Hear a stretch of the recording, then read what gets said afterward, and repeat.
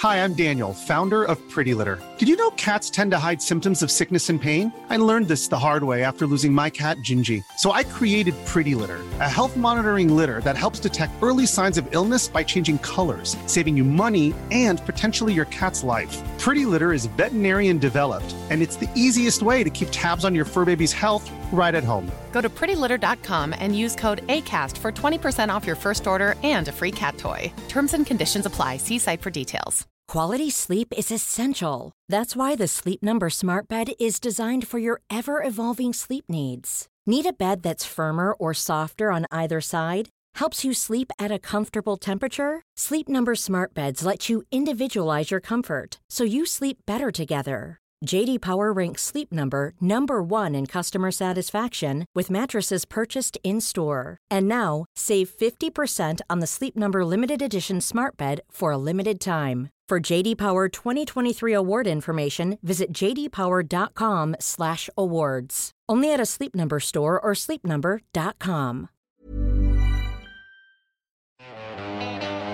The biggest convention of its kind ever in the UK, Wrestling MediaCon 2018 is heading to Manchester on the 8th and 9th of September. Wrestling MediaCon 2018 will feature live wrestling shows from Revolution Pro and Impact Wrestling, meet and greet with all the talent, panel discussions from the likes of Inside the Ropes, and workshops on how to get into the world of professional wrestling from former WWE writers and bookers. There will also be guest matches from Defiant, NGW, and an NWA World Title defense by Nick Aldis, taped for £10 of gold. Other names announced for Wrestling MediaCon 2018 include the Wrestling Observer's Dave Meltzer, Colt Cabana, Sean Waltman, Cultaholic, Botchamania, myself and Ollie from the Wrestle Ramble, and many more to be announced. Wrestling MediaCon comes to the Bowlers Exhibition Centre in Manchester, England on the 8th and 9th of September. Tickets are available now from WrestlingMediaCon.com.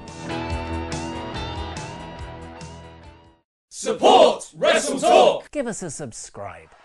Making their way to the ring at a combined weight of undeniably sexy, hailing from London, the Wrestle Ramble Podcast! Hello and welcome to the Wrestle Ramble Podcast. I am... Whoa. What is that? Sorry, you're pointing to a 4-star review on iTunes. I was doing the multitasking feat of loading up iTunes reviews while actually saying the intro. And we sort it by most recent, then we scroll down to the last one we think we read out, and then there it is. The second most recent review is 4 out of 5. Who gives a 4 out of 5-star review? It's either 5 stars or 1 stars. There's no in between for a podcast. Maybe it was a slip of the finger. That's what she said. Okay, well, I've just skim-read the whole review. I'd give you 5 stars, but not only do you not like the one-winged angel, but you are not in We're not in Jeddah. Oh, in case he was making a joke. Well, that's funny, but it's not enough to let you off the hook. You know who you are, low_rider100. I want to see that corrected to 5 stars by the time we get to reading your review out. Which will be in a few, probably about a month's time, I'd have thought. It's unacceptable. Unacceptable. Also, the joke would have been funny if it was Tokyo Dome. Yeah, but Jeddah's funnier, I think, at the moment. Man, we're actually... No, we're not that... Sorry. I am Ollie Davis, and I'm joined by Luke Owen. Hello, Swaff Nation, and a hello to you, Oliver Davis. You and I were intending to do a short podcast intro and outro because we have about 5 other hours of stuff that we need to record, including Saturday's episode, which we're going to record once we finish this. And we've still got more stuff to record for Ramble Club before we get on out of here. But I did forget to ask you yesterday, your parking situation, your parking nightmare you had. You kind of teased it on the Raw review, and then we didn't discuss it. Well, it wasn't. I did tease it as, man, this is a tedious story. But I'll do my best to recap it briefly. Pretty much, I thought I'd play the system of parking by there was a little offer where if you went to Cineworld, which is a cinema chain in the UK, and saw a movie and got a ticket, you could cash that in at the car park next to it for free parking. And I thought, this is amazing. I could go and see WWE Raw, get a free ticket, because I get free tickets because I've got a special Cineworld card. That's not a celebrity thing. Nope. It's something you pay a flat £18 subscription for every month. So I went and got a ticket for Infinity War, and then I went to cash it in at the end of the night, thinking I'm the big dog. I'm not the big dog. I'm Big Cass. The parking attendant looked at me and went, "Oh, yeah, that you're not in the right car park?" And I was like, "What do you mean?" He's like, "Well, this is where the O2 car parks stop, and your car is here." And literally, we're talking meters. Well, it's more than meters, but it all looks the same. That's TfL's car park. Oh, no, TfL car park. That's Transport for London if you're an American or not a UK listener. Independently not even run. A London listener. Yeah, independently run. Did not qualify for the offer. Had to pay £13, which was fine. That's still pretty good. It's actually very competitive for that part of London. It's about like £31 to park in the O2, wasn't it? Yes. So it could have been worse, but it couldn't. It could have been a lot better. And then it was total gridlock getting out of the O2. I was sat still for about 20-25 minutes, and for a good 15 minutes of those, two young chaps who were very kind enough to recognise me were sitting in the car next to me. And I was just trying to do everything but not look at them, because it was, you get a bit embarrassed, don't you, when these things happen. Especially if you're then stuck in that situation. It's fine for like a minute to 2 minute long thing. You're like, "Oh, hi, Hal. Oh, thank you for watching the show." And it's like, "Oh, now I don't know what to do, and you don't know what to do, and now it's just an awkward thing that we're stuck in because our cars can't physically move anywhere." But it is funny as well, because when we were going to the arena, your lady partner rang and was like, "Are you in the car?" And you went, "Yeah, I decided to drive." And she went, "Huh, really?" And you were like, "Yeah." She's like, "Is the traffic not bad?" And you're like, "No, it's fine." Because on Google Maps, it says that it's only going to take me half an hour to drive home, as opposed to the hour on public transport. But was it? Well, I was 5 minutes up, and I didn't have to deal with the proles who get public transport. So it's a lot more pleasurable. So it took you 55 minutes. Fair enough. I mean, Hey man, I met two really nice guys on the tube home. It was lovely. I chatted with them all the way to, I think, London Bridge. Well, we've got to be in and out of here quick today, as my chat up line used to be. So let's get on with the show.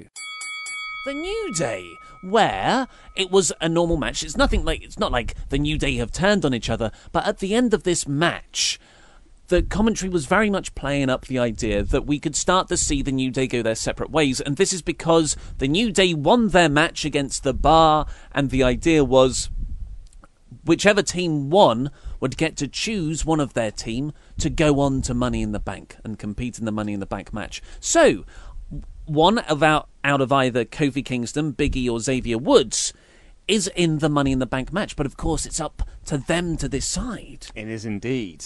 So it's going to be interesting as well, because you are right, like Corey Graves in particular, as soon as Woods won the match, he essentially said in commentary, "This is the implosion of the New Day, this is where it all comes to an end." And Byron Saxon go like, "No, they're all best mates, they'll be absolutely fine."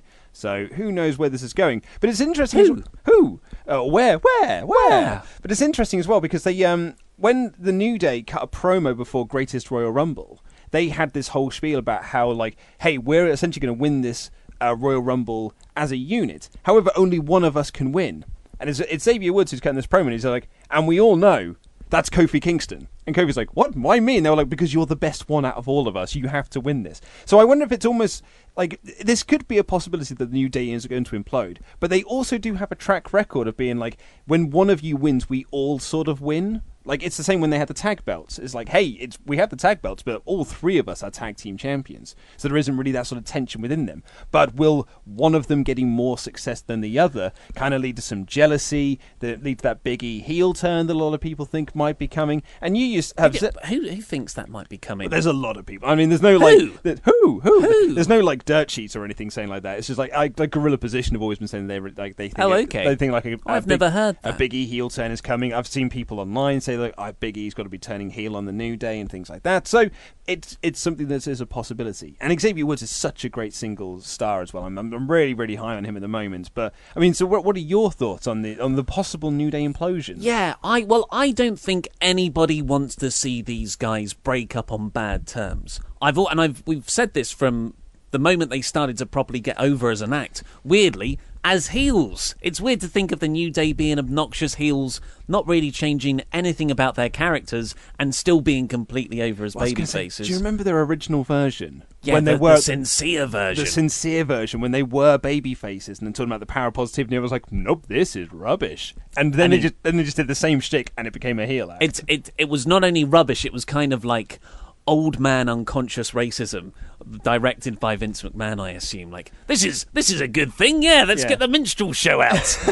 Like that's what the kids like in the vaudeville these days. It's so funny. Their interview with Jericho, like way back when they sort of almost got together as a unit, and they were doing. And Jericho like asked them, like, what was the possible team names that you were presented with? And one of the team names they were presented with was Fresh Coat of Paint. Like. Just the fact that someone even presented that as an idea for a tag team name. Hey, sometimes you just throw a load of ideas out. It's unfair to. I mean, if some people saw some of the names we come up with for shows, like what? Well, they're all, you know. In all fairness, this name we sat down just before we turned the camera on. I was like, oh, what are we going to call this show? I mean like show format names. Like, you know, the Wrestle Ramble was once called That Wrestle Talk Show. No. Like That's So Raven. Yeah, or That 70s Show. I think that's more or less our thought process. That's terrible. It was awful. I thought that was a good idea at the time.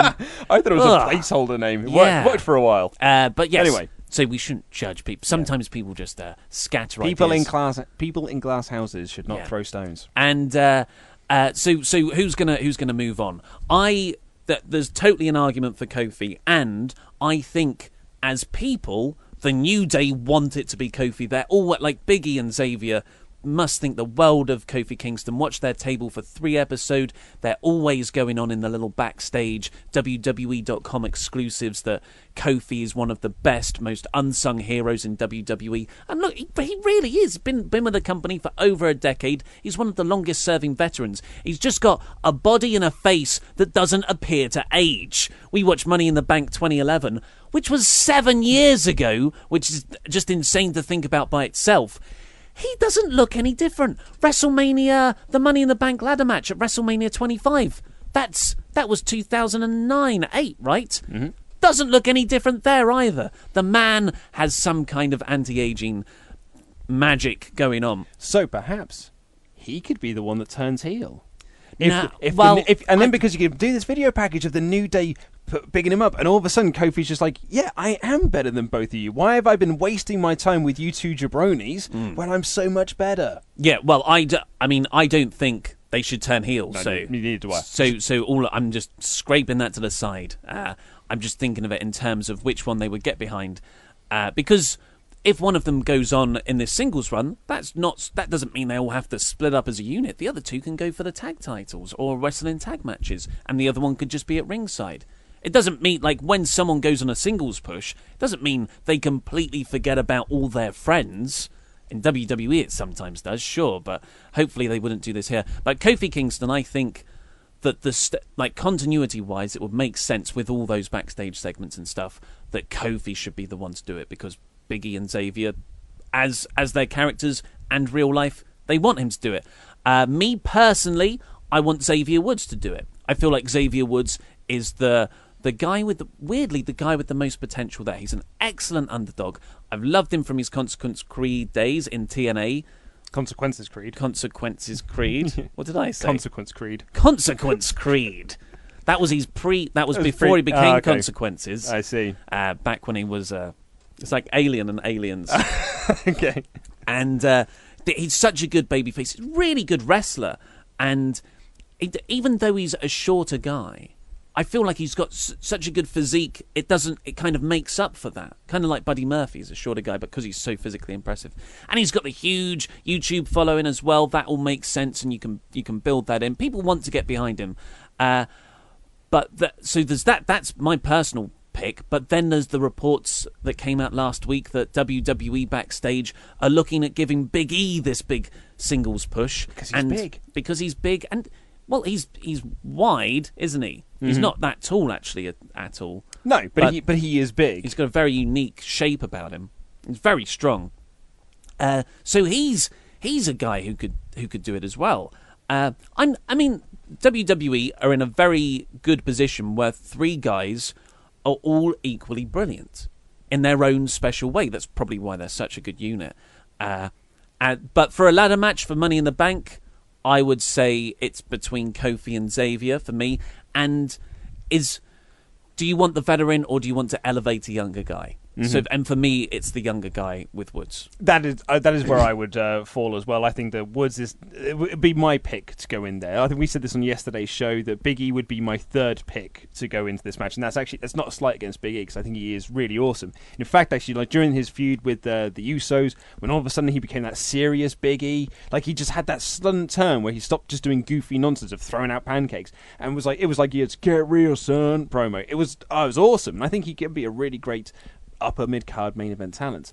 But for me, at this point, if there's one guy that I want to see go ahead in a singles career, it's Xavier Woods. The interesting thing about Big E is he doesn't need the Money in the Bank ladder match. He can get over by himself as a singles, and Xavier Woods could as well. But I feel like him being in the ladder match has the most upside for him out of the three. If you're thinking about it in where everyone can end up net, moreover, I feel like that's the way to go. My question to you would be, do you want to see the New Day implode? Are you ready to see them done as a tag team? Yes. I don't want to see them implode, turn heel and split. But they've done everything they can do. They can still reunite as matches. In fact, it's probably best for them, like, to keep as a two-person tag team and for one of them to go off into a mid-card title picture and see where it all ends up. And then, maybe a year down the line, you have a big six-man feud that you need to do. What about you? I'm in a similar boat, actually. I think they've done pretty much everything they can do now. And I think because they are like such massive merchandise sellers, you can't really afford to break them up in the traditional sense. But to do what you were just saying then, of just like keeping two of them as a tag team and one of them getting a bit of a singles run, kind of like what they did with the Shield, where you had Seth and Roman were the tag team and Dean was your singles star. You can do that, and then you could do Xavier Woods can go off and do his feuds over here while Kofi and Big E remain as tag champs, or as a tag team competitor. And SmackDown does need to I feel like it needs to bolster its tag team division ever so slightly because you've got the Bludgeon Brothers, dominating. But then, they haven't done anything really since WrestleMania, because the Usos haven't been on TV. Galanderson haven't been seen since they came over. They had that one moment with AJ, and that's it. Hell of a Kinshasa from Shinsuke. Hell of a Kinshasa. It's taken them out so much, they're not even getting booked. It's taken them Carl Anderson out so much. Luke Gallows is off. Exactly. So I feel that they need to keep hold of at least a tag team in there, because if New Day go, then that's one less tag team you've got in the division. Sanity. Apart from when Sanity comes across, which we'll come on to in a minute, because I'm now almost certain that's where they're heading with the Bludgeon Brothers promos. This is Paige, the co-host of Giggly Squad, and I want to tell you about a company that I've been loving, Olive & June. Olive & June gives you everything that you need for a salon-quality manicure in one box. And if you break it down, it really comes out to $2 a manicure, which is absolutely insane. It's also so easy to get salon-worthy nails at home with Olive & June. The difference between how your nails used to look when you did them yourself and now with the Mani system is a complete game changer. The best thing about Olive & June, too, is it's a quick dry. Dries in about 1 minute, lasts for 5 days, and full coverage in up to 1 to 2 coats. Visit oliveandjune.com/perfectmani20 for 20% off your first system. That's oliveandjune.com/perfectmani20 for 20% off your first system. One size fits all seems like a good idea for clothes until you try them on. Same goes for healthcare. That's why United Healthcare offers flexible, budget-friendly coverage for medical, vision, dental, and more. Learn more at uh1.com. There's never been a faster or easier way to start your weight loss journey than with PlushCare. PlushCare accepts most insurance plans and gives you online access to board-certified physicians who can prescribe FDA-approved weight loss medications like Wegovy and Zepbound for those who qualify. Take charge of your health and speak with a board-certified physician about a weight loss plan that's right for you. Get started today at plushcare.com/weight loss. That's plushcare.com/weight loss. plushcare.com/weight loss. Hiring for your small business? If you're not looking for professionals on LinkedIn, you're looking in the wrong place. That's like looking for your car keys in a fish tank. LinkedIn helps you hire professionals you can't find anywhere else, even those who aren't actively searching for a new job but might be open to the perfect role. In a given month, over 70% of LinkedIn users don't even visit other leading job sites. So start looking in the right place. With LinkedIn, you can hire professionals like a professional. Post your free job on linkedin.com/people today. Before we get on to the main review, we've reeled you in because we've got some Pledgehammer shout-outs to do. Those are people who donate to WrestleTalk's Patreon page or $25 or more, which gets you a shout-out on this show. And if you don't know the concept behind this bell, it's a Hall of Fame ring. Such a good pun. Get it? Such a good pun. Thank you. So, thank you, Dead the Pool Warrior. You looking forward to seeing the sequel? No. You loved the first one. I thought the first one was a 3-star movie. Maybe I'd have given it a 2.5 on Letterboxd. I was reading the reviews yesterday, and it said, if you loved the first one, you probably really will like the second one, but if you didn't like the first one, probably not for you. And I thought, I'm going to force Luke to see it anyway. Which is essentially why I went to go see the first one anyway, because you and I were doing a movie review podcast, and I had to go and see it so we could do a review of it. Even though I wasn't that keen on it because I don't like Deadpool comics. Neither do I, but I really like the movie. Deadpool comics aren't as funny as they think they are, and the film was just as obnoxious. What about this guy, though? Britain's next top model, Phil Stopford. The stepbrother, Brendan McCulloch. Killer, Chris Phillips. The real true heel, Len Bren. Just realised my stepbrother gag doesn't work anymore because I thought it was Clough. Because it sounded like Brendan Huff is the character in Step Brothers. Wow, that is tenuous. It was a deep cut, but it doesn't really work anymore. Jonathan, the Headmaster Headman. The Mayor of Painesville, Dan. Dan. We love you, Dan. From Austria, I hear. That's where he's from. That's a personal joke for you, Dan, that you'll get to hear about more in Ramble Club. Draft House Games. The Sea Cred Society. Lewis Not So Nature Boy Milroy. Steep Climb, James McMahill. You Sold Out, Jay Sellers. Juan de Dios Infinite Gauntlet. Corey, just Corey. Let's have a drink, Christopher Travis Merriman. And Daniel J. Great Scott. It's a SmackDown review, Maggle. I love it. We got us a flying Uso. So the full episode of SmackDown kicked off with AJ Styles and Shinsuke Nakamura in like a video package. It was a new way of presentation. It was just like still images and the commentators talking over it. I suppose in place of Shane McMahon coming down and saying, hey, yo, this is what's been happening for the last few weeks, or just a standard video package. It was fine. Why not just do a normal video package? Well, I think this is the way they do their video packages now, because what WWE really like is when they get mainstream attention, is when they get like websites writing stuff about them. So they like to promote the fact that like, hey, CBS is talking about a Ronda Rousey match. So they put so they have like still images of it, and then say Bleacher Report have done a review of it. And they said that this video package was essentially to design, it was to trick us, I suppose. It was supposed to trick us into believing that this has been like an all-time classic feud that like everyone has been raving about. And that was leading up to. And this was, I found stunning. And I got slightly confused when watching the promo for SmackDown Live. And then maybe it's just because I didn't want to believe this was happening. Because then when I was chatting to some guys on the tube back, they were like, yeah, and it's AJ Styles versus Shinsuke Nakamura tomorrow. And I was like, is it?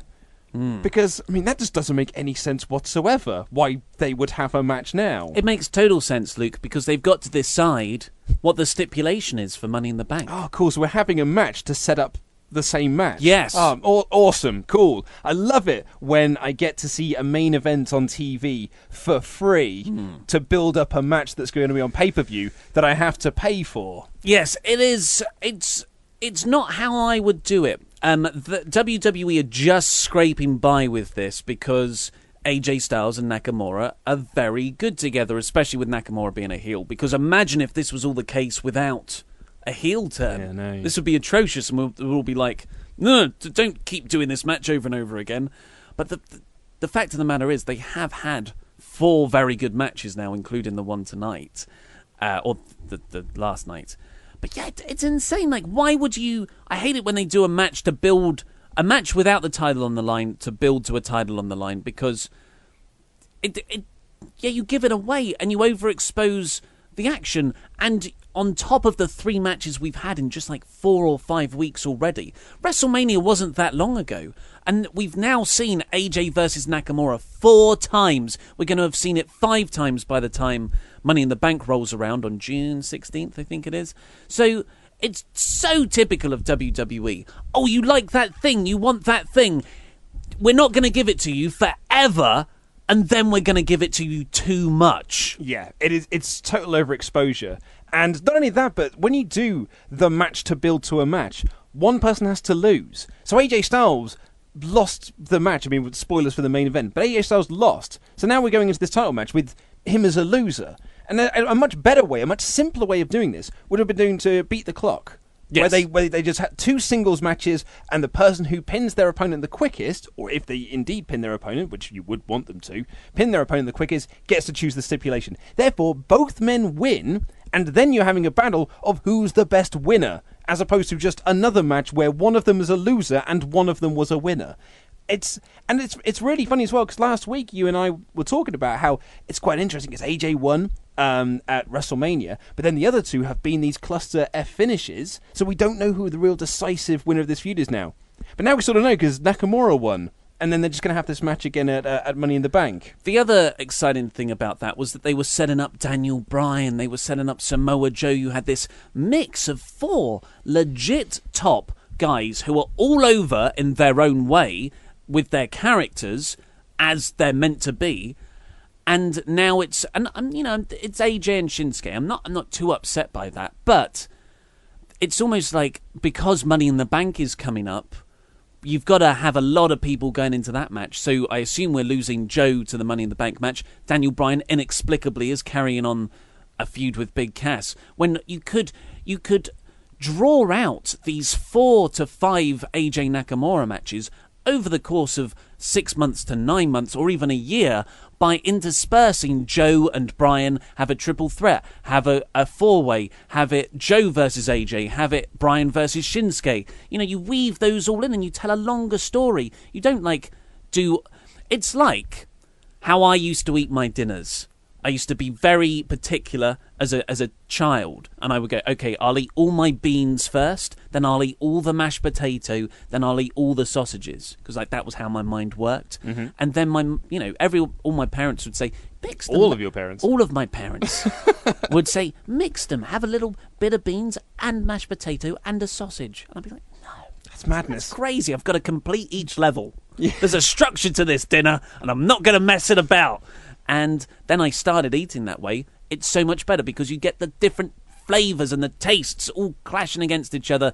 That's the point of a meal, right? Otherwise you would just eat single things throughout the day. And that's a very weird analogy. I'm hungry, guys. I'm quite peckish. Yeah, we haven't had lunch yet. I made this point in the SmackDown review as well, is that this is the 4th match in 6 weeks that they have had. And then we're going to have another match again in a few weeks' time. Compare that to what is actually considered to be an all-time great feud between Kazuchika Okada and Kenny Omega, who are setting up their 4th match in 18 months. Like, that is an 18-month storyline to build to this ultimate match here. And that's who's more excited for that match? Am I excited to see AJ versus Shinsuke again in a few weeks' time, or am I excited to see Omega Okada 4 because it's been 18 months in the works and almost a year since the last encounter. Yeah, but that's in the Tokyo Dome. So that, or it's, I don't know if it is actually in the Tokyo Dome. I don't think it is. It's somewhere in Japan, which makes it immediately more exciting. Yeah. But you're totally right. I mean, the Beat the Clock challenge would have been the better way to do this. Or even a tag match. That's not as good, but something. Anyway. Rather than just having but the reason why we got this match is because they're in the UK.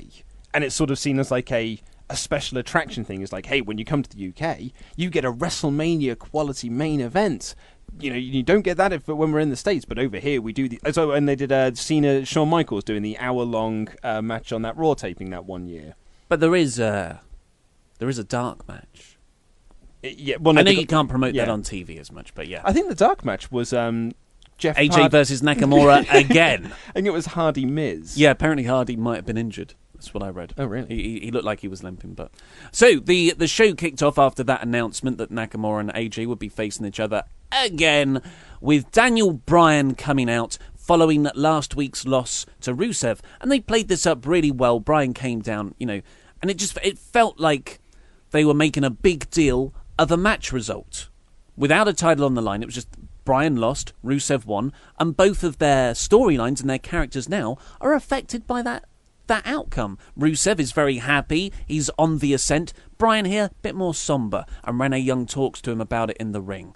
And the crowd would not stop chanting Daniel Bryan, even when Renee was talking. Why did she carry on talking? Because that's the script. I know, but there's no pause there to let the crowd chant. But Renee, you gotta let the crowd. That was a lovely organic reaction. And Daniel Bryan clearly saw this and was just like, he just grabbed it. It was like, just let them do it. Feel this. Yeah. It was a wonderful, wonderful moment. But then it's interesting as well that you say there that you felt that they were really following up on the loss to Rusev last week, because I didn't really get that from this.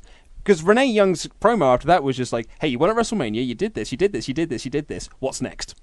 And then he was like, cool, I'm going to be at the top of the card, I'm going to be WWE champion. And then Big Cass came out. But there was a mad awkward pause while they were waiting for Big Cass to come out. Missed his cue. Yeah. Look, Renee should have... I'm a huge fan of Renee, but she should have been better in this segment. She should have let the crowd chant, even if she's told not to. Just, do what's best for business, best for TV.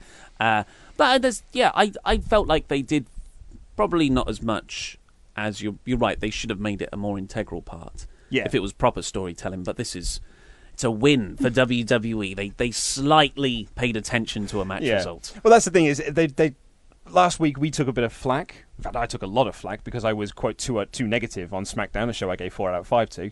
But it's because the WWE story they were telling was that Bryan is an underdog, and it's the underdog story. That's what Bryan has always been. But yeah, that wasn't really followed up on here, particularly when. So Cass comes down. Cass cuts this long promo on Daniel Bryan about how much Daniel Bryan sucks, trying to make the claim that he tapped out quickly at Backlash because he wanted to get out of the hold and beat Bryan down. And he's making all these things. He's like, wherever you go, and there's going to be the 7-foot shadow hanging over you. I'm big, Cass. You're small. I'm big. I'm better than you. Then he got in the ring, and Daniel Bryan quite easily beats him up. And I just thought to myself, I was like, it's really hard to get invested in an underdog story when the underdog keeps winning. And a big monster, big tall guy who keeps on getting tapped out. Yeah, like my favourite... Oh, yeah, because he tapped out again in this segment. Very quickly. My favourite sports movie is The Mighty Ducks. And do you know why I like The Mighty Ducks? It's because The Mighty Ducks... it was made in the 90s. And I bloody love the 90s. Because The Mighty Ducks is about this ragtag group of team that comes together. And what's brilliant about this as an underdog story is that they're just awesome from the start. And then they win all their matches and they get to the big final and they win the final really easily. Because it's a true underdog story. I'm being facetious. They don't. They have to overcome the odds in order to win. Because that's how an underdog story works. I haven't seen it for a while. I was like, really? Is that how they... No, because that would be a terrible film. Hey, that's booking strong. That's squash matches all the way through. That approach works well as well. But you're right. It's not the underdog story they're trying to tell. Cass's promo here was good. It had like the words were good. Some of the bits were good. Whereas like, should Daniel Bryan stay at home and let Brie wear the trousers? Yes. Yeah. And he did a few, but just like, it was too much. He had like 5 different bits like that in this whole thing. And after a while, you're like, not only are you bored by Cass, even though he's got good stuff and his delivery's good, it's just too long, you're also thinking, Daniel Bryan, why are you just standing there? Why haven't you ran out and started to shut his mouth? He proved his point when he got in the ring, I suppose. He didn't. Yeah, He didn't need to say anything because as soon as Cass got in the ring, he just like the referees saved the day essentially. If the referees weren't there, Daniel Bryan would have like put him on the injured list. Yeah, so it went on. I see what you mean. Absolutely, but it's WWE scripting of just like I've got to wait until this person has finished their lines. Yeah, your go, my go. Yeah. It's how they structure their matches as well. It is, yeah. Heat on me. Now I come back. Yeah. Then we got the New Day versus The Bar match with Miz on commentary because he's already in Money in the Bank.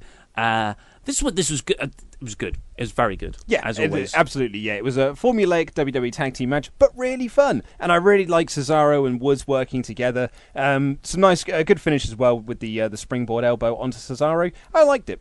Yeah, and Miz was really good on commentary, I thought. Yeah. He was doing a great job about putting these guys over. Yeah, he was really putting Cesaro over strong. And Xavier. Yeah. Yeah. So that's cool. And Woods won with the up, down, down elbow, and that's where Corey said, we're about to see the implosion of the New Day. Another argument for Woods. I feel like Woods has been showcased more than the other two guys over the last couple of months. Yeah. It's always Woods that gets those singles matches. It was Woods who did the Sheamus and Cesaro thing. Woods was the focal point of the Bludgeon Brothers beatdown. Yeah, and he was in the US title tournament as well, yes. as opposed to the other two. So, I really do hope they do something with Xavier. Yeah. But from tag team division to tag team champions, it's the Bludgeon Brothers with a promo. Spooky promo, and they were running down the tag team division. They were saying like we're families are silly, and they show a picture of the Usos, and it was like and I can't remember what they said about Galanderson. Well, I've written down that line. Oh, excellent. Family is weak. Okay, talking about the Usos. You called the Bludgeon Brothers. Is this not? I did not think of that. I know. No one flagged that up. I really tickled me that. Yeah. Family is weak though, Bludgeon Brothers. My point really was they keep talking about how they've beaten Galanderson, but they haven't. We haven't. Like they might have done on house shows, but I've not seen it. If WWE said enough, I'm sure it actually happened and it's true. This was fine. It's just it's been too many weeks now. What have they done since WrestleMania? Greatest Royal Rumble. Yeah. They had the stuff with Naomi. Oh yeah. Where did that go? Oh man, that was actually quite good. It felt like it was going somewhere. Yeah. Twitter. That's where it went. And they said at the end of this sort of tag division rundown, the only cure to all them being lame is bludgeoning. Yeah. And then they hit the camera. It's got to be sanity. Bludgeoning's stupid. It's such a stupid gimmick, and that because it's so stupid, it's quite a fine line of if I find it stupid annoying or if I find it stupid fun. And this was a stupid annoying week. Although it just every time I hear it, though, it puts a bit of a smile on my face, kind of like Thanos. It puts a smile on my face, only because a line that's not in the movie. Only because in D&D I deal in bludgeoning damage. That's all my weapons are. So it makes me smile a little bit. I'm glad it's over with you at least. It is. Paige was backstage talking on a phone next because that's what general managers do. They just talk on phones while the show's going on. But at least we got to hear who she was talking to. Well, at least we found out who she was talking to because it was baby girl Carmella. And then baby girl Mandy Rose and baby girl Sonya Deville walked in. I'm not done with the mobile phone stuff, Luke. Okay, no, you carry on. It's such a lazy way to start every segment. Mm-hmm. Just like, you caught me mid-conversation. Yeah, I'm just finishing off that. I get why they do it, because why would you have someone just standing there and someone walks in? Yeah. But surely there's got to be a better way. Well, they don't have a desk they can sit behind where they can do paperwork. Like, that's the problem. You need, like, the commissioner's office. Yeah, like William Regal's commissioner's office. A commissioner's desk where, like Zelina's mid-conversation where I want this for my debut. Or, like, there's a referee going, I don't know, the Bludgeon Brothers are scary. And Paige is like, yeah, book them in a match. Oh, hi, Absolution. But just... You mean like NXT does it? Yeah. So Paige was on the phone and she was talking to Carmella because Carmella is setting up for her royal melibration, and Paige revealed that she has not been invited to the royal wedding. because she's English, you see, and that's what happens. You just get invited to British things when you're British. Did you not get invited? No, I actually did not get I'm busy that day. I was already going to a barbecue to celebrate the royal wedding. Wow. Did you get your invite? Yeah. Me and Harry are like that back from his you and party days. Yeah. Dressing up Me as a and Nazi. Sami Zayn, yeah. Yep. Not you, obviously. Harry did that, naughty boy. But anyway, baby girl Mandy Rose and baby girl Sonia Deville walked in, and Mandy Rose pointed out that, hey, I beat Becky Lynch last week. Surely that means I'm in Money in the Bank now, right? And Paige said, no. And she was like, oh, but why not? And she goes, well, you're going to be in a match later on. Where you can be in a chance to win in Money in the Bank. And they're like, oh, cool. So we're both going to get to be Money in the Bank. I was like, it's a triple threat. Like, after every line, I was like, it's a triple threat. It's a triple threat. It took so long to get to the point. It turned out to be a triple threat match with Becky Lynch. Yeah. So they're going to have to... Absolution implodes. Yep. Oh, the mega powers explode when Sonia Deville and Mandy Rose are going to collide in the ring. It's not just the triple threat format. It's how many times do Mandy Rose and Sonia Deville have to approach Paige to realise she's not on their side anymore? I mean, it was quite definitive a couple of weeks ago, right, when Paige said Absolution is dead. Yep. Don't get your band from ringside. But they still, hey, Paige, how's it going? That's an interesting fact. Do you want a fact? I'd love Well, fact. actually, is this a fact? Uh-oh. Is this an 80% fact? It's a rumour, I think. Because I read it on Reddit, and then I followed the tweet link, and it seemed to be true, but I remember thinking, there's not anything that confirms the original Reddit comment. So, I'm going to proceed without caution. So Sonia Deville is currently dating Zara Schreiber, who is the ex-girlfriend of Seth Rollins. Really? It seems to be. This was on Zara's... it was like a tweet she put out, and she said how 2 years ago when she said she was dating a girl, her mum was like, I don't want to hear about it, but now she's really into it, and she made sure to watch the telly last night. And that was tweeted when the Sonia Deville match was on. Interesting. There you go. There you go. Timing is everything, I suppose. Backstage, Renee Young interviewed AJ Styles, and Renee asked him about what his stipulation was going to be if he wins. And AJ was like, you mean when I win? And then he started talking about inverse ladder matches, a pole on a pole match, a bull rope Hell in a Cell Inferno match. I like that one. He's like, it sounded like my mate Graham booking wrestling back in the late 90s and early 2000s. One of my favourite Wrestling Road stories, which is a bunch of us in a car coming back from a wrestling show. And we're trying to keep each other awake because it was like 4 a.m, a long drive back. And we just started, okay, fantasy book your dream card. And everyone did normal but good dream matches. And then one guy, I won't say his name, but he knows who he is because we still rib him about it. He says, yeah, I'd have Taz and Ken Shamrock and Chris Benoit, and it was like a 6-person Hell in a Cell ladder match. Nice. With the ladder up on top of the cell. Yeah. That's exactly what my mate Graham booked back in the early 2000s. He's like, why don't they do Hell in a Cell ladder matches? That would be so cool. Maybe even put some fire around it. That's what they should definitely do. I don't know why they booked that. They don't book that.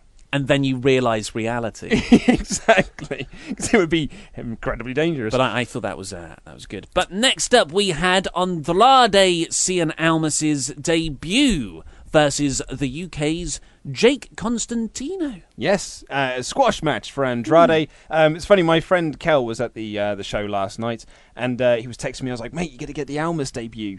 And he was like, yeah, I'm really excited about that. He said, do you think it'll be a squash match? I was like, no, man, Jeff Hardy hasn't got a program. I'm telling you, they've got to bring him in big. They're going to bring him in big, and it's going to be like an upper mid-card program. And I just got a message from him later on that night. I was like, no, it was a jobber. And I was like, But, so I went and I was like, no, this is so uninspiring. Andrade came down, he beat up this lad, he won in a minute or so. But then Zelina Vega cut a promo that was just like, this was rubbish. Like, we are genuine stars. Why are we being booked in squash matches? We're so much better than this. And all of a sudden I was like, I'm in. This is great. This is a great way because it's a typical WWE thing to do, is to book someone into a squash match to debut them on TV. But they're like, we're so much better than this. Where's our title shots? Where's my title shot? I really enjoyed that. I enjoyed Yeah. the promo more than I think as a segment works when you have the final piece. But without that final piece, it was awful.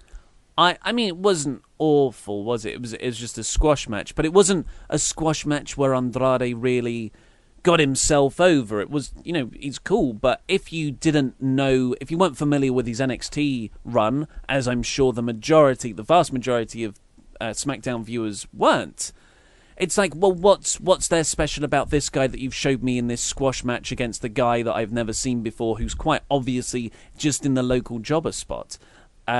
And then, Zelina Vega, I hope she lasts, and she doesn't get the, what was his name? Paul Ellering treatment. And she did cut that good promo, we're here to take over. But nothing screams stellar about this to me. No, exactly.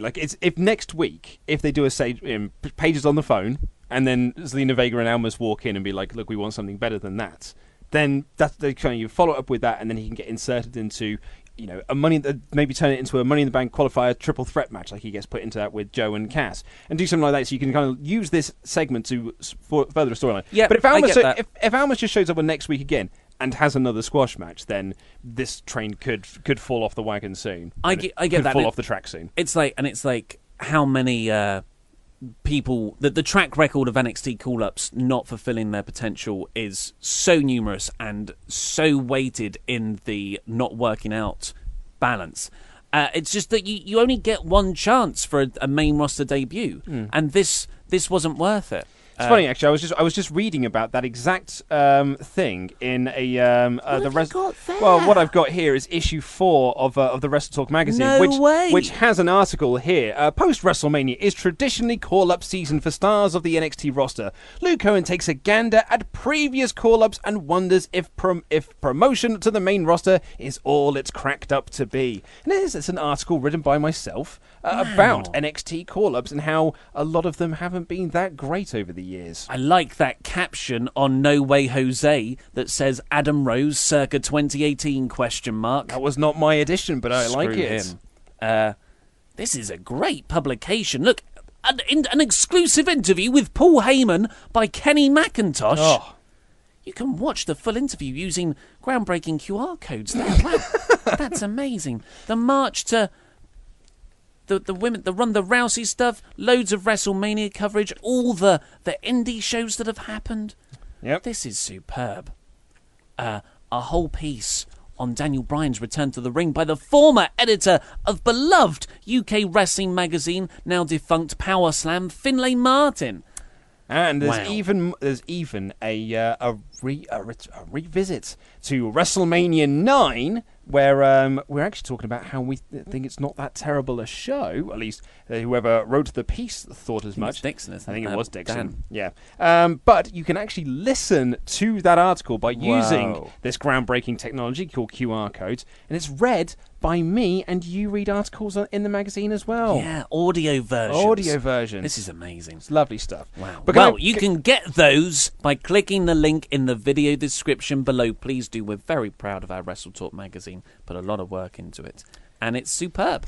But back to the Almas point, because if Almas comes out again and just does squash matches, as you said, the track record of NXT call-ups isn't all that particularly great. Because you've only got to look at the Authors of Pain.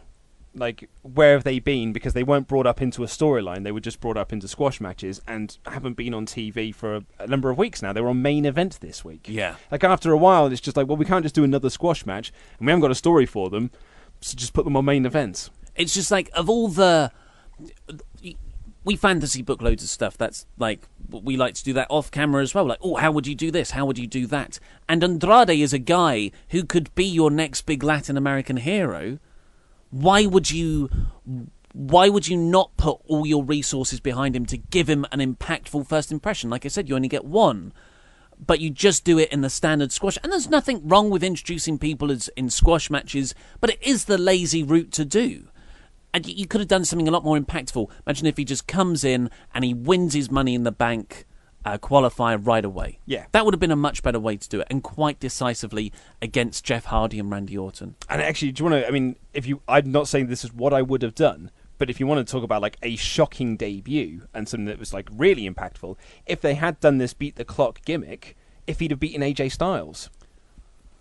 So wow, that's a good idea. So like everyone is expecting that Nakamura and AJ win their matches. It kind of goes against my point I made earlier of like that both winners then go into fight who's the better winner. But man, like how over does that get Almas? Yeah, and that plays quite nicely with audience expectations of how those beat the clock formats usually go. And you set up another person in that mix who can potentially challenge for AJ's title down the line. Now you've got four people with legitimate claims against Styles' title, and he's defending from all angles. Yeah, I actually really, really like that, even though it involves beating AJ. Yeah, it doesn't involve beating AJ by the guy he's going to face anyway. Next up, we had Rusev, who is very happy with himself. He's got his own room in London. We treat him well. Well, Aiden English got him the room. Like, so Aiden English went out and he hired him a private room backstage, and he set up this little table that had, I think, some chicken legs on it and pictures of Rusev and a Rusev Day t-shirt hanging up. And Rusev said, like, I mean, this room is nice, but you could have done better. And English was like, well, we are in England, and England is smelly, therefore, local sports team can't get a better room. Great. So that's all fine. He's going to debut a new song at Money in the Bank, and then Yoko Ono walked in. Lana, she walked in, complete with accent this time. And I suddenly thought, I was like, oh no, I forgot about this. They were going to be breaking up New Day. But it appears that they're not now. It appears they're sticking together as a threesome, as a three-person unit. Lovely stuff. Lana wears the hell out of a Rusev Day t-shirt. I mean, I'm not... Yeah, she does. It's that she looks great in that Rusev Day t-shirt. And she has got a match next week against Billie Kay of Iconics for a spot in the Money in the Bank ladder match. Because they want to be the first ever Mr. and Mrs. Money in the Bank. What a great gimmick that is. It's a great idea. That's awesome. And they all did Rusev Day together at the end. No sign of a breakup. Really, really happy that they're hopefully taking this route, and this isn't just a swerve for the eventual turn. This is, if they can stick together, this is thumbs up all round. And Rusev being happy, Matt, like, how can you not love the guy? He's got such a genuinely endearing, happy face. Yeah. So that was good stuff. What wasn't so good segue was the Royal Melibration. This was announced last week. It was Carmella's Royal-style celebration of her beating Charlotte at Backlash, and she got the full work. She got a town crier. Kind of, I guess he's not a town. There's a more official title for that. Yeah, a town crier is what I wrote in my review. Who like reads off a long list of Carmella's intros. My favourite being from the Isle of Staten. Yes, that was nice. I mean, you say that she got the full work. She got a town crier, some beef eaters, then that was it. Well, man, there was a red carpet in the ring and a few leopard print throws hanging over the ring posts. Yeah. So, I like the beef eaters came out and they presented the championship on like a velvet pillow. I thought that was a really nice touch. And then Carmella came out, moonwalked in high heels, which I think is very impressive. She grabbed the title, she walked down, and then she cut a standard Carmella promo.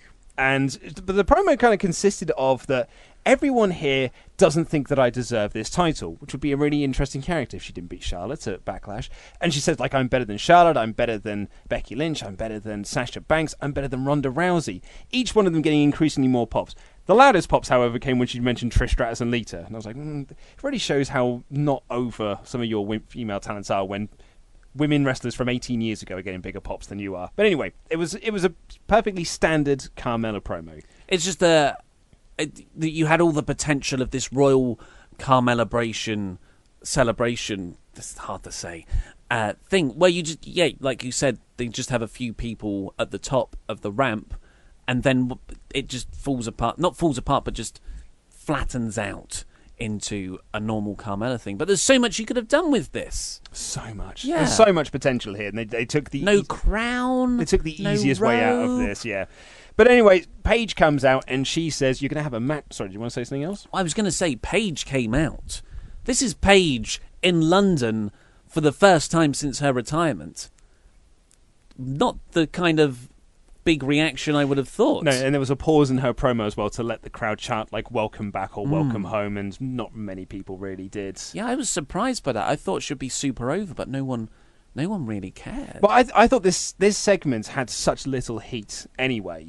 It was, and then Paige coming out into a home country, didn't even manage to say. But Paige came out to say that you've got a match at Money in the Bank, and Carmella's like, no, I don't want to have a match. And Paige was like, well, you've got to, and it's against this lady here. And out comes Asuka. Asuka got quite a nice pop, but I think it says a lot about SmackDown, WWE, Asuka, and losing the streak, that when she said you've got a match at Money in the Bank, I was running through the names like, who could it be? I was like, oh God, it's Charlotte again. That's what I thought. I was like, well, it can't be Charlotte. This is gonna be good. Woo! But I was like, oh, Charlotte's in the Money in the Bank match, so it's not her. And I was like, it's not Becky.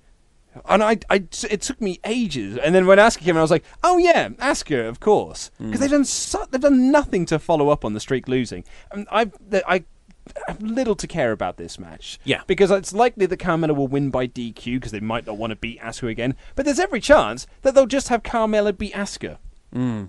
There's no real... I guess Asuka winning would be good. That's the best thing for everyone here, I think, because Asuka is an extraordinary wrestler. And when she came down, I was like, oh man, I love Asuka. Her presentation, the way she looks, the way she moves, her music. And I was thinking...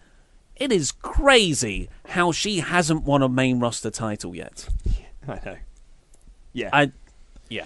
They've seriously botched Asuka. It is, I can't. I don't want to sound too much like a negative Nancy on this show, but yeah, they've really screwed the pooch on this one. So Nakamura does an interview backstage next. He doesn't know what English is. He doesn't even know what winning or chance means now in the Renee Young interview. And then it weirdly cut back to the version of SmackDown I watched, it cut back to the ring, and Paige weirdly promotes the card for the rest of the night, and then walks out. Yeah, it seemed like that was for the live crowd only. I think it was. Yeah, on the Nakamura, it's not live. How does that stay in? I don't know. But on the Nakamura interview, I thought it was really bizarre. Because Nakamura's whole gimmick at the moment is like, no speak English, but we all know that he does speak English, and he's doing it to troll us. He's doing it to troll Renee Young.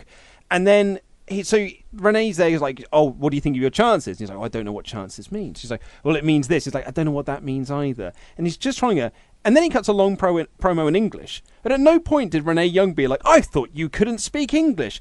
If the promo and then ended, we go, sorry, no speak English. And then he walked off. I'm like, that's awesome. Yeah. Like, that's so good. But he didn't. He cut a promo in English, and then he walked off, and Renee Young was like, well, that's the interview over, I guess. That's a good point. That's a very good point, actually. And the commentators did. I thought Corey Graves would be like, oh, it's a miracle. He can speak English again. Like, really ham it up. But they didn't. He just spoke English and then walked away. Really odd. Yeah. Poor Renee is getting a hard time of the presentation. She's been flattened out into that generic interviewer mode where she's not allowed to have a character. Next up, we got Becky Lynch versus Mandy Rose versus Sonya Deville, what? Becky Lynch won? Yeah, so Becky Lynch is trying to find her role within SmackDown Live. They're saying it in the match. She doesn't want to just be known as the first ever SmackDown Women's Champion. She wants to be champion again. And I was like, this is good. This is good storytelling. And I was genuinely actually surprised that she won this. I thought they might do the... not a losing streak gimmick, but like she just can't get that win. She can't find that what it is. But maybe she'll go into Money in the Bank. She won't win. She'll come very close and then not win, and then that will further on this character, which I really, really like. But to the surprise of absolutely no one, Rose and Deville beat down Becky Lynch, and then one of them turned on the other, and the other one got up and was like, "What are you doing?" Yeah. Because it happens in every single one of these three ways when you've got two best friends. They did this on Monday with Alexa Bliss, Mickie James, and Bayley. They did the exact same spot. Yeah, they did. Oh, man. I thought Sonya and Becky were pretty good working together. Mandy Rose is just there. Did you see the facts on the entrances?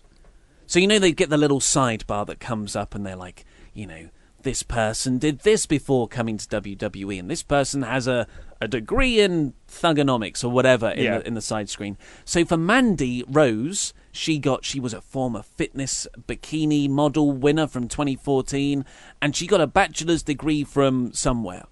Sonya Deville comes out, and she's got lives with best friend Mandy Rose.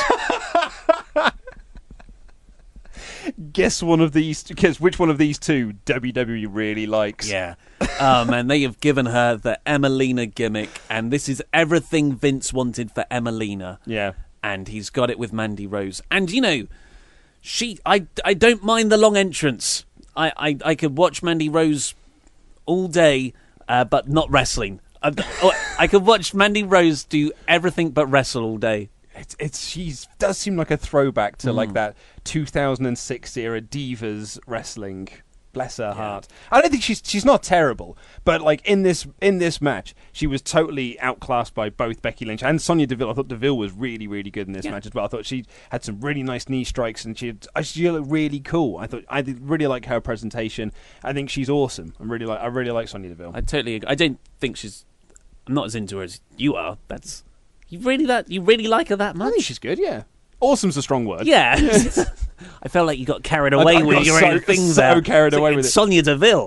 I like her. She's fine. I mean, she's a total 3-star wrestler. Fine.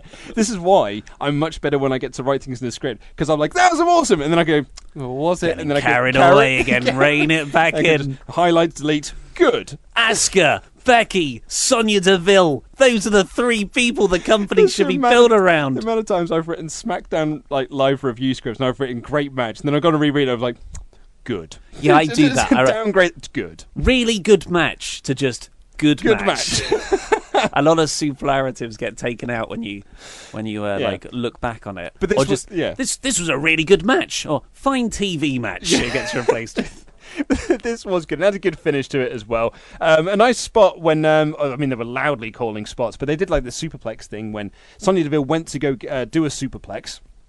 But Mandy Rose got underneath her and got Deville up on her shoulders, and then Becky Lynch, rather than drop-kicking off Deville, drop-kicked Mandy, and everyone just sort of crumpled down and it looked like they'd all killed themselves. And then Deville hits the Shining Wizard for a near fall, and that's the finish, wasn't it? And then Becky locked them into Summer and won. Yeah, Rose kind of collided with Sonya Deville, and she's like, oh no, what did I do? When you were just fighting each other, and Becky got her in the disarmer. Thank you. I think Becky would be a really good winner of the briefcase. I think that of all the people in there at the moment, I think she could benefit the most, and it would be a nice close to the current losing streak or whatever they're doing with her character at the moment. Oh, imagine if she won the belt and then she didn't cash it in as a surprise. She said, like, I'm going to challenge you to this match.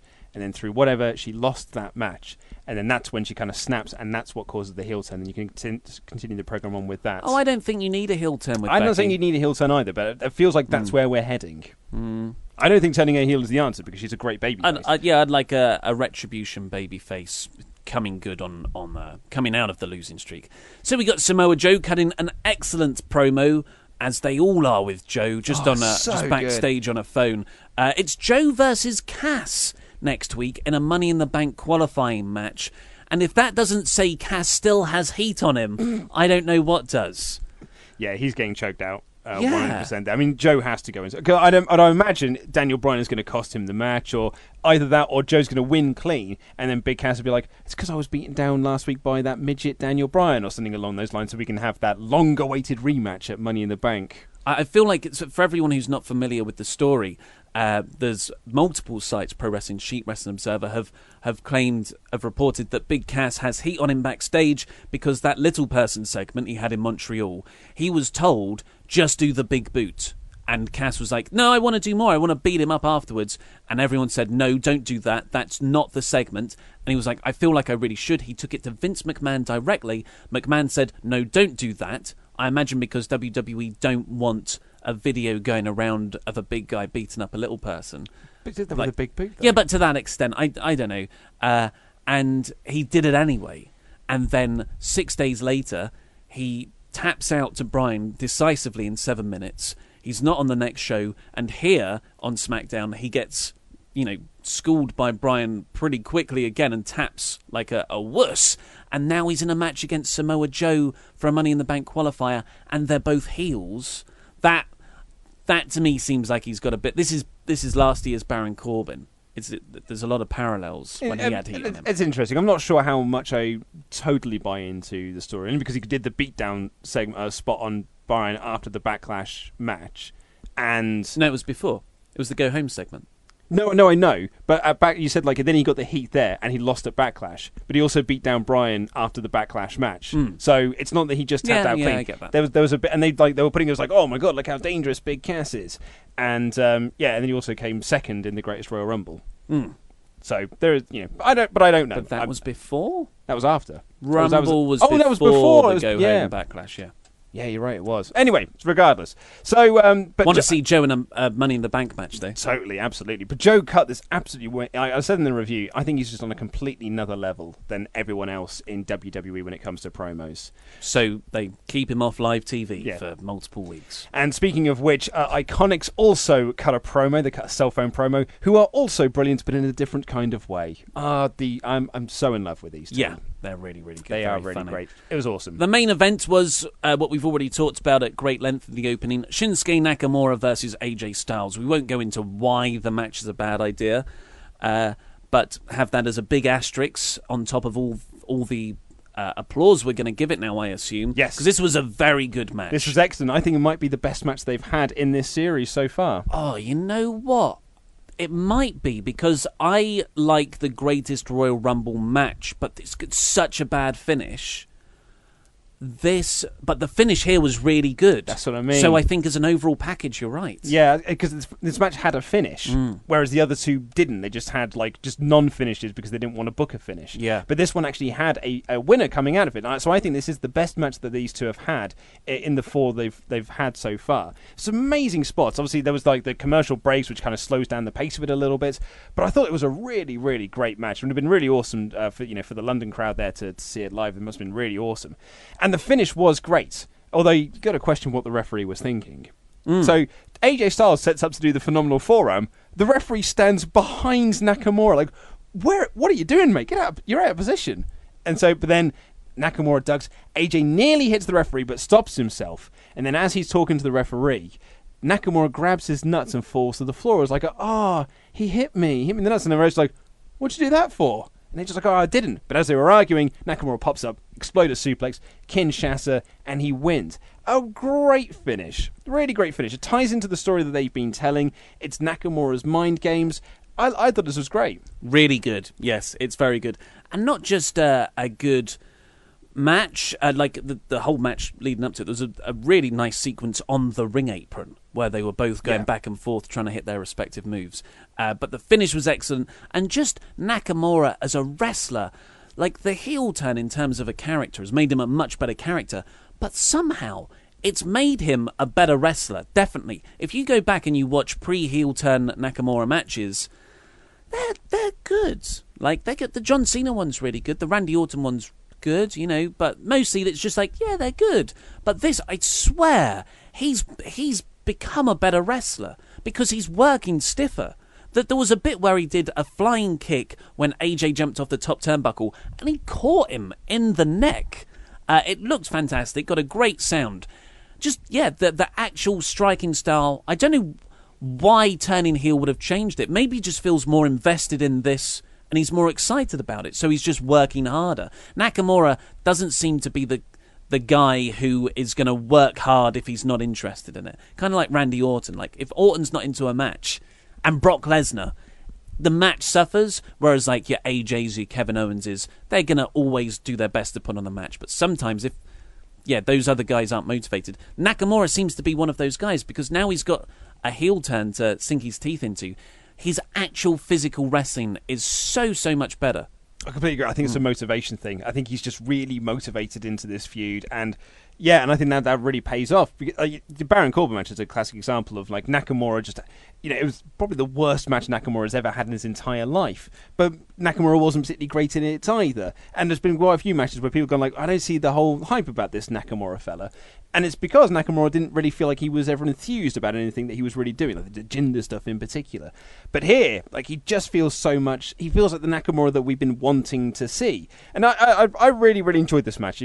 As you said, huge asterisks by it, because I thought it was daft to put this on the show, and I think it's ridiculous to book this match to build to the same match we're going to see in a couple of weeks. And I know I've already had someone on Twitter say, but it's going to be a stipulation on it, so it will be a different match. But it's the same match still. And But the match was really good. To look at this from a positive side and ignore the silliness of it, this was a great match. Yes. So what did you give it overall? I gave it a smack bang in the middle. I would also give it a smack bang in the middle, mainly based on that last match. More or less. It's SmackDown's become a bit of a victim of its own success, we said outside earlier, in that a couple of, before WrestleMania, if SmackDown put on this show, I'd say it was a smacktastic, a 4 out of 5. But because SmackDown was uninteresting most weeks. But SmackDown's been on a very good run recently, and the expectations have changed. So this is a good time for SmackDown. It is, yeah. There's lots of things that I'm really not feeling at the moment. I'm not into this Daniel Bryan underdog story because he's not an underdog. I'm not into this Carmella undeserving champion because she beat Charlotte. Someone said to me on Twitter that she didn't beat her clean at Backlash. Basically, she beat her clean. She out-wrestled her throughout the entire match. That's more to the point. She did beat her clean. Well, no, they argued that because she got a slight leg injury that it wasn't a clean victory. Who argues that? So it was someone on. It was when I did that YouTube video last week about pay-per-views worse than Backlash. Someone sent me a message on Twitter to say that. That's right. If it's not like the referee was trying to call it off. That's not how it works. Yes, it was. As I said, it was a clean victory. Yeah. So that character doesn't really work at the moment either. And then now because of that, I'm not really interested in a feud with Asuka. And the Styles Nakamura thing, aside from it being a great match, the stuff leading into their Money in the Bank match I think is very silly. But I just want SmackDown to be better because I think SmackDown should be better because they got the better roster of the two, and it's better. You're right. It is a better show, but it should be like that. There, it is better. It's just that's your low bar. It's they're stepping over that bar at the moment when they should be leaping over it because they've got such a great roster, such a great depth of talent that they should be putting on smacktastic, smackdamn shows each and every week. But they don't. They put on smack bang in the middle shows every week. Come on, Ollie, hit me with some iTunes reviews and let's get the heckins on out of here. I'm going to hit you up, bro. From Chase Bishop, 6.25 out of 5 stars. The best wrestling podcast on the internet by far. Pritchard, Jericho, and Cabana have nothing on Luke and Dolly. Keep up the good work, guys. Thank you, Chase Bishop. Chase, I do not agree, but thank you very much. Chase Bishop's 6.25 stars there have actually balanced out that 4-star review. And overall, we've got a mean of about 5.125. Excellent. Yes. Can I, on Eric Bischoff's podcast, I unsubscribed. I couldn't listen to it anymore. But he had a whopper on this week's one, apparently, when... so it was reported in 1996 that WCW approached Bret Hart with a money offer to be like, hey, why don't you come to WCW? And Dave Meltzer wrote about this in The Observer. Conrad brought this up on an episode of Eric Bischoff's podcast. Well, this is around Wrestling with Shadows time, right? And he's entertaining multiple... Yeah. And Eric Bischoff was like, it's not true at all. We never approached Bret with an offer. We just fed that information to Meltzer so he would report it, and then Vince would... it would panic Vince, essentially. And that's what Eric Bischoff claims. Problem there, Eric Bischoff, is that Bret Hart also wrote about it in his book, and as you said... it's on Wrestling with Shadows, and Dave Mills was like, and I had a lot of people in WCW and WF call me about the offer. That genuinely is an offer that they made in 1996. But it's Eric Bischoff trying to make the claim. There's we fed in that information to work Dave Meltzer. It's well, it worked so much because Bret Hart wrote about it in his book. What? The wrestling promotion should be more concerned about working the fans into believing and investing in their characters rather than Dave Meltzer. I know. It's a very meta... It's like when, the Academy think that's all that matters, rather than the actual end viewer. And our final review is from Mighty Mikey. Undeniable. It is undeniable that this is the very best wrestling talk show, and it comes from 2 undeniably sexy gentlemen. Thank you, very Mighty much. Mikey. Do you remember what that is from? No, I was going to bring this up. I was like, what? I don't remember us having a catchphrase that is undeniable. Oh, this is amazing, because you even say it. It's on the intro of every single podcast that it shows how much I edit this show. Our opening is, they are undeniably sexy. Ah, of course. Yeah, I guess if you listen to the show, you would know that joke. You would know it. Hey, I'm not a podswafter. You are not. Well, I am. I'm here right now. Maybe we need a name for you as well. An audience of one. Someone who partakes in the show but doesn't listen to it. Yeah, or edits it, so it's exclusively me. I'm an Ollie Swafter. Yep. I don't know. We've got to get out of here, folks. We will see you on Saturday for our news magazine show. Crap Gimmicks, it's all coming. Lovely stuff. See you then. Love you. Bye.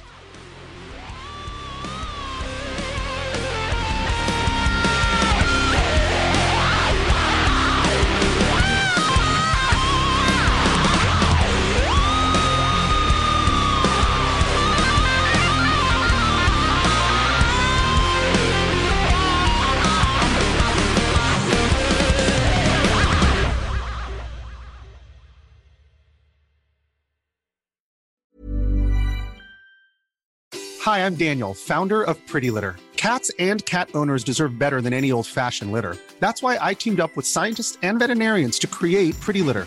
Its innovative crystal formula has superior odor control and weighs up to 80% less than clay litter. Pretty Litter even monitors health by changing colors to help detect early signs of potential illness. It's the world's smartest kitty litter. Go to prettylitter.com and use code ACAST for 20% off your first order and a free cat toy. Terms and conditions apply. See site for details. Hey, it's Paige DeSorbo from Giggly Squad. High quality fashion without the price tag. Say hello to Quince. I'm snagging high-end essentials like cozy cashmere sweaters, sleek leather jackets, fine jewelry, and so much more. With Quince being 50 to 80% less than similar brands. And they partner with factories that prioritize safe, ethical, and responsible manufacturing. I love that. Luxury quality within reach. Go to quince.com/style to get free shipping and 365-day returns on your next order. Quince.com/style.